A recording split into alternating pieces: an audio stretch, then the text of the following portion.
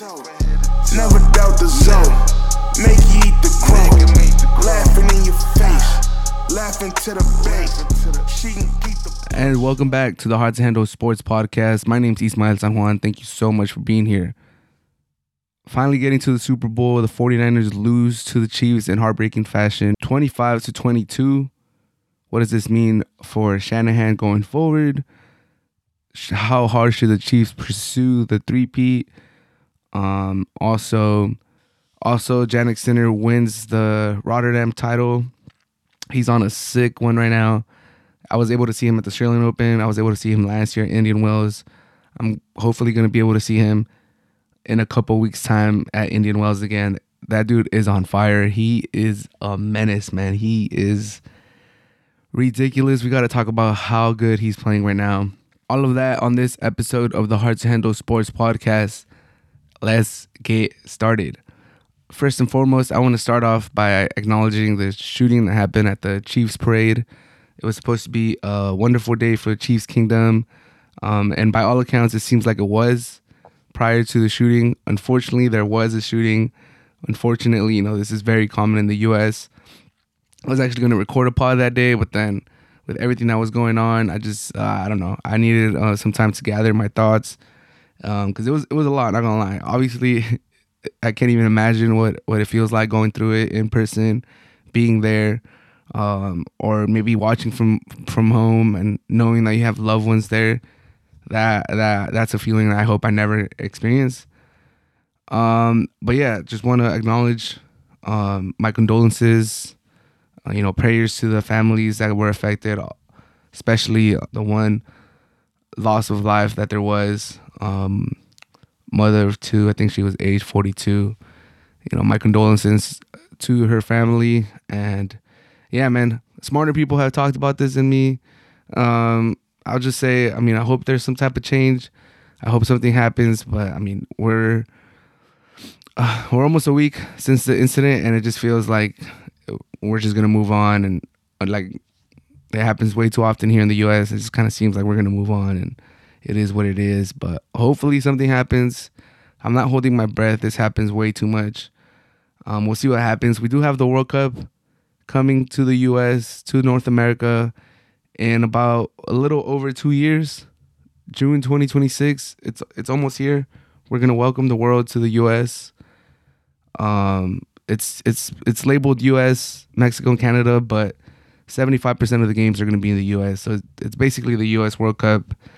And we're inviting the world to come hang out here, and we'll see what happens. I hope there's no tragedies. I hope it's just a great month and a half of celebration of football. But man, that parade was supposed to be, a celebration of the Super Bowl for the Chiefs with their people, and it turned into tragedy. And it just seems like in the U.S., anything could happen at any time. Like it's just like, unfortunately, we're like the one country that happens, and I'll just leave it at that. Hopefully something happens, but we'll see. Because, personally, thank God I have never been a part of a mass shooting. Knock on wood, I hope I never experience that. But this is low-key like the closest I've been to experiencing this. Like every time I hear about a mass shooting, it's always like kind of like reactionary. Like I hear about it after it already happened, like on Twitter or something like that. I was at work on my lunch break watching First Things First live from the parade, and then out of nowhere it just cuts to commercial, and they do like 10 minutes of straight commercials, and I'm like, what happened to the show? And then it cuts to Fox News, and they're reporting a shooting, and I'm like, what the hell? This is crazy. This is insane.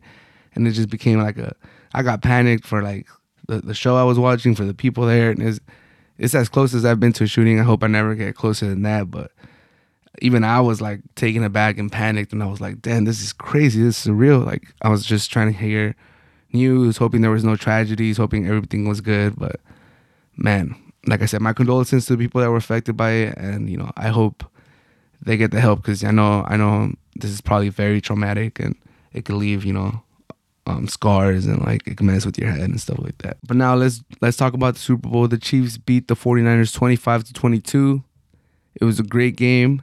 A lot of the takes that I'm hearing after the Super Bowl is like, is Shanahan ever going to get one? How close is Mahomes to being the GOAT? Should the 49ers have fired their defensive coordinator? Is Brock Purdy the guy? Like, how are we grading Brock Purdy? Those are kind of like the takes that I'm hearing. Was there a lot of holds on the 49ers? So I'll just quickly run through my thought process on the game. I think, yeah, the holds, you could highlight some holds on the Chiefs, but I feel like if you look back, you could also highlight some holds that weren't called on the 49ers. So I don't think this game was like truly affected by the refereeing. I wouldn't say it was a fix, or like this game was robbed, or the Chiefs have the refs in their favor. I will say it's kind of crazy that they haven't had a hold in 3 Super Bowl games, but that's a different case. We got to look back at the other 2 games. This one specifically, it was like, okay, I could see they're letting them play, kind of, and it was kind of like even for the most part. Purdy, I think he played decent. I don't think anyone could look at that Super Bowl and be like, they lost because of him. But you might be able to say they didn't win because of him, which is different. This is different. Like, could he have made a couple more plays to win them the game? Yes. Did his play like stand out as like why they lost? No. That's what I'm trying to get at. Watching Purdy in the Super Bowl with Shanahan, it still does feel like the playbook is not completely wide open to him. It doesn't feel like, I've heard this term used before, like grown-up quarterback play. And to me, that means like any play, for the most part, obviously within reason, but any play is open. Any play is open. Any type of rhythm that we want to run our offense is open. And it doesn't matter how much time is left or how unlikely it seems that we could drive to get points to end the half. We're going to use our timeouts and we're going to be strategic and try to give our offense a chance, because the idea or the chance of getting points is more likely or more important than, any concerns we might have that our quarterback's going to throw a pick and put us in a bad situation. It still kind of feels like there's a little bit of drawback, a little bit of hesitation when it comes to calling plays and just letting Purdy air it out. It still feels like there's a little, like, let me rein him in a little bit. Let me not let him throw, this 20-yard in-breaking route. Let me not call this timeout before the half so that I give Purdy a chance to go take us down the field with like a minute left and no timeouts or something like that. That's just how it feels. It just feels like Shanahan still hasn't just been like, you know what? Fuck it. If you fuck up, it's on you. If you get it done, great for us. But I'm just gonna take all the reins off and let you do your thing. It still feels like he's holding him back just a little bit, just enough where it's noticeable. And I think Shanahan just has to let go and see what he really has. It's great to cater an offense to your quarterback, try to limit the mistakes. Obviously, they see him in practice more, but for Purdy to take that next step, because he's putting up the numbers and stuff like that, for him to take that next step, he has to just be playing full adult, grown up quarterback. No reins. Like, if we think we need to apply pressure to Mahomes in that offense, like, let's go. Let's do it. 4th down, let's go. Or 3rd and long, we're going to call big boy plays. Obviously, screens and end rounds and all these designs that Shanahan be drawing up, they're good, they work. But sometimes, those end rounds, those screens, those bubble screens, those crossing routes, short crossing routes, they're not going to be there. You're going to have to call your big boy, hang in the pocket, let the play develop. And obviously, that right side of the line, it's pretty bad, pretty atrocious. So maybe that's why. But that's what I'm seeing going into this next year, because the Chiefs were thoroughly outplayed by the 49ers in the first half for big stretches of the beginning of the game. that was a 49ers game to be had, and they were only up like 10 or 7 for the most part. Like, they couldn't stretch that lead, and they just let Mahomes stick around, and you let Mahomes stick around, he's going to make you pay 100%. So I think that's what, you know, Shanahan has to do with Purdy. He just got to let go and see what happens with Purdy when you call him a big boy growing up offense, when it's not just bubble screens and nicely designed plays. I will say this: they could use a more of a Jennings played good, and Ayuk, did it. He's all right. He did all right, but like they need like a true number one wide receiver, maybe help out Purdy. Debo, he's great after the catch. He's a good football player. He could do a lot of things that McCaffrey could do from the backfield and cash in. As a wide receiver, he's not like a number one. He is a great player when you consider everything, but pure wide receiver, he's definitely not like top 10. Neither is Ayuk, even though he had a breakout season. So maybe that's where they go. But yeah, I don't think, I will say this. There's a lot of 49ers I've talked to, 49er fans that are super down on Shanahan, and they're saying that he's never going to win one. I don't think that's the case. That's not my takeaway from this. My takeaway from this is that the 49ers, they're the favorites going into next year to win the Super Bowl. The NFC is the weaker conference by far. Just look at the quarterbacks. The 49ers still have one other year of Purdy being cheap. And even when they pay Purdy, I think Shanahan's good enough that the core of the 49ers is good enough to continue to keep going at least to the NFC Championship game. And if your season starts at the NFC Championship, or like you're consistently getting there, anything can happen, man. Anything can happen. A couple balls bounce your way. You don't have the shank punt hitting someone's ankle. You don't have, McCaffrey fumbling in the first drive. Like, you don't have this weird stuff going on, and you could potentially win a Super Bowl. You look at Elway, he was 0-3 in the Super Bowl before he won his last two. There's a lot of cases where, you're not a winner till you win. I mean, it's that simple. Jokic is looked at in a way different light now because he won that championship than just a year ago. He had a lot of, detractors and haters and stuff like that. You win one, it changes everything. So, is Shanahan going to win one? Guaranteed? No. Do I think this, closes the book on him and he could never win one? No. I think he still has a good chance to win one, and I still rate him as a coach. I don't think they lost because of Shanahan. That whole deferring for the overtime and all of that, I mean, it's the first time that a game really goes to overtime with the new rules, with a lot of importance.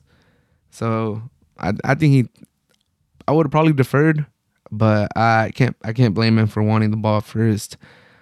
People keep comparing it to soccer penalties. I saw a lot of wrong comparisons. People were saying like, oh, in a penalty shootout, you always go second, which is not true. I was seeing a lot of people comment that on like Instagram and stuff like that, and that's not true.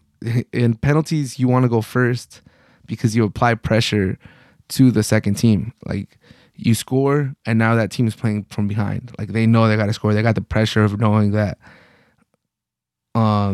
this could be it. Like, if I don't score this, we're out. Whereas if you go first, even if you miss, the pressure goes to your keeper. Like, oh, I got to stop one or else we're out, which is different. And then the pressure comes to them too, knowing that like if I score, this game's over. But, it also adds the pressure.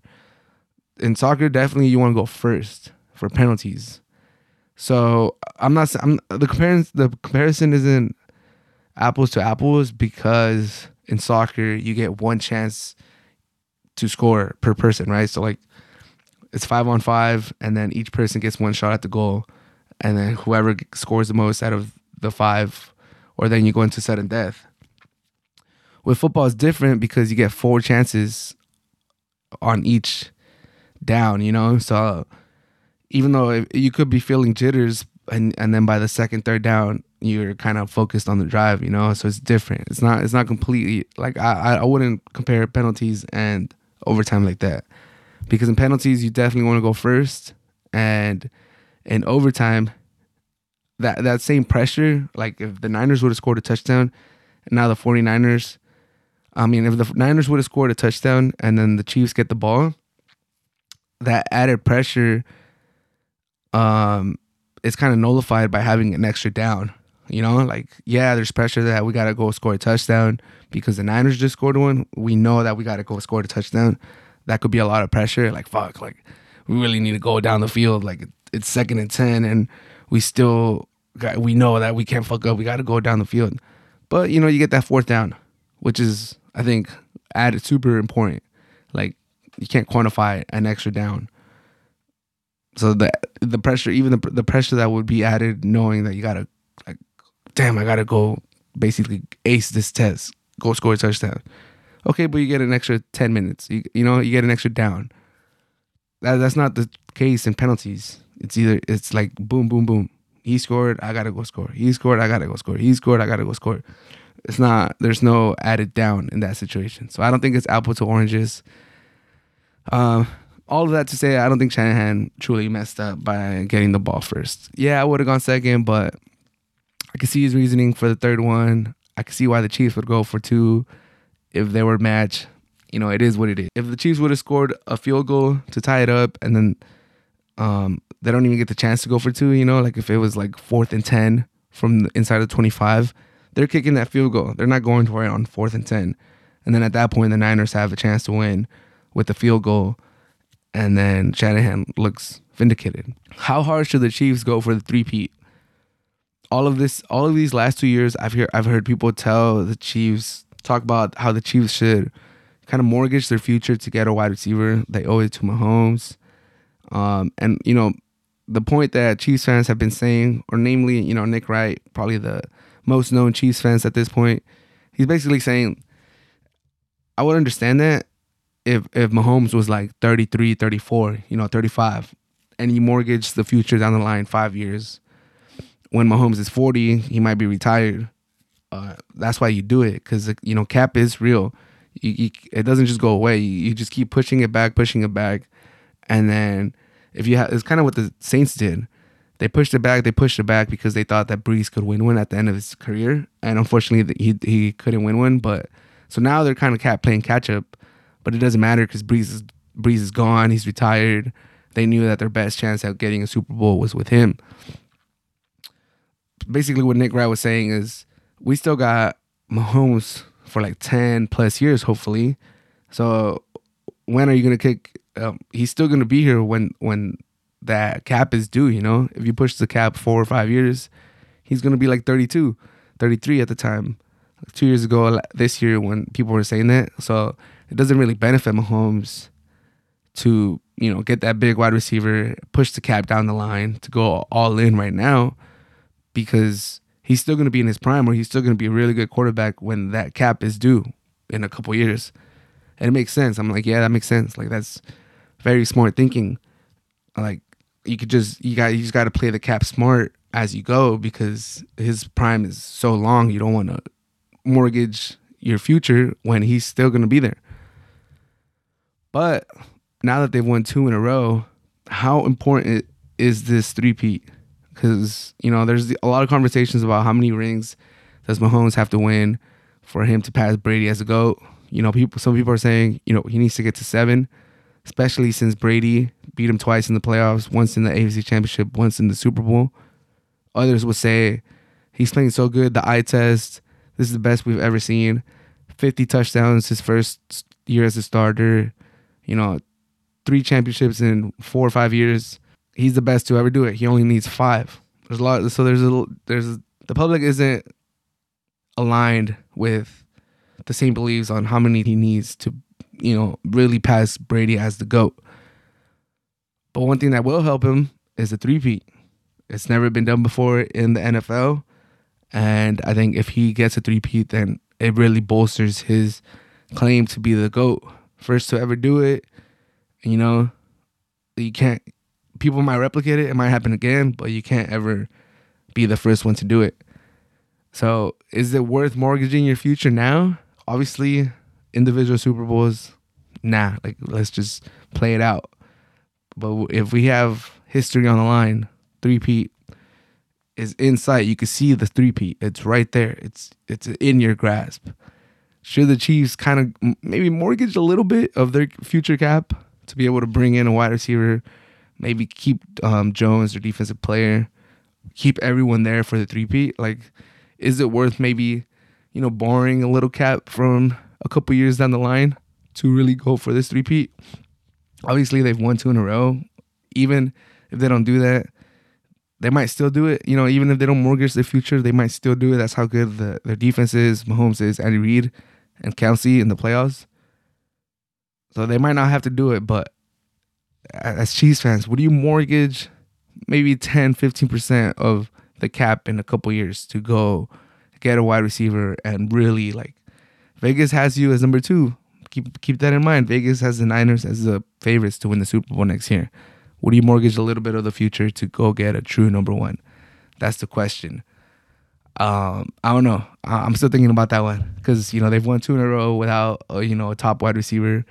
But a top wide receiver would put the Chiefs, right up there as, like, their chances will go way up to get that Super Bowl. We'll see how it plays out. I think I would personally do it.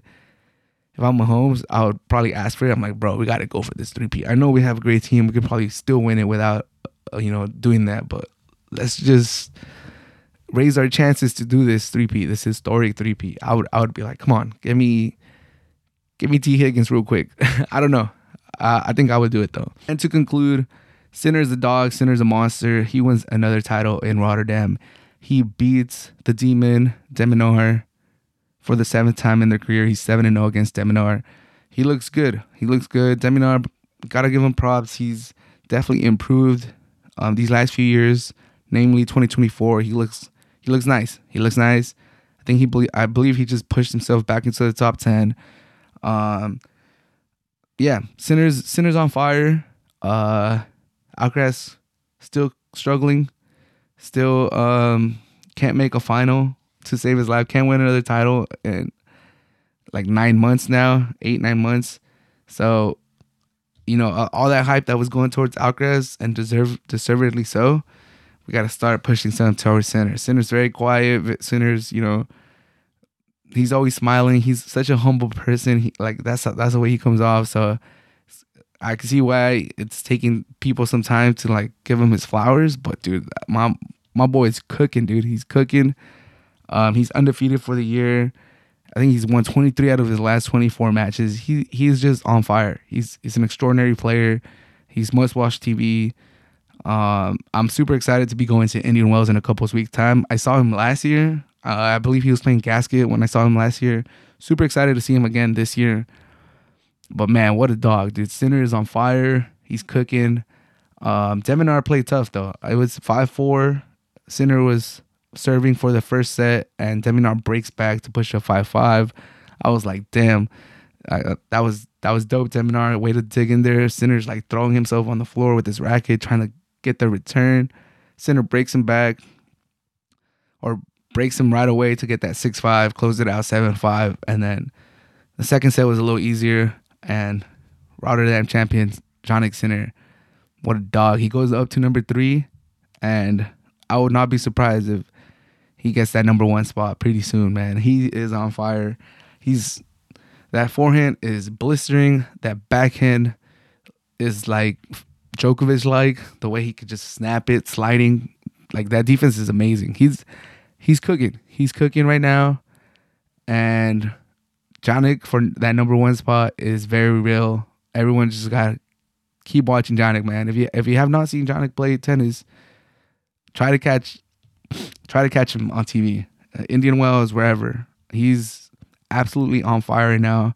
He definitely is playing the best tennis in the world right now. We'll see what Alcaraz and Djokovic have to say. Probably at Indian Wells will be the next time all 3 of them are in the same tournament. But I think it's going to be a lot of fun, and I just wanted to give Jannik Sinner even more props after winning the AAO. Now he wins Rotterdam. I could see him winning Indian Wells. If he plays Miami, he could potentially do the Sunshine Double. We'll see. Just, he's killing it this year. He killed it to end last year.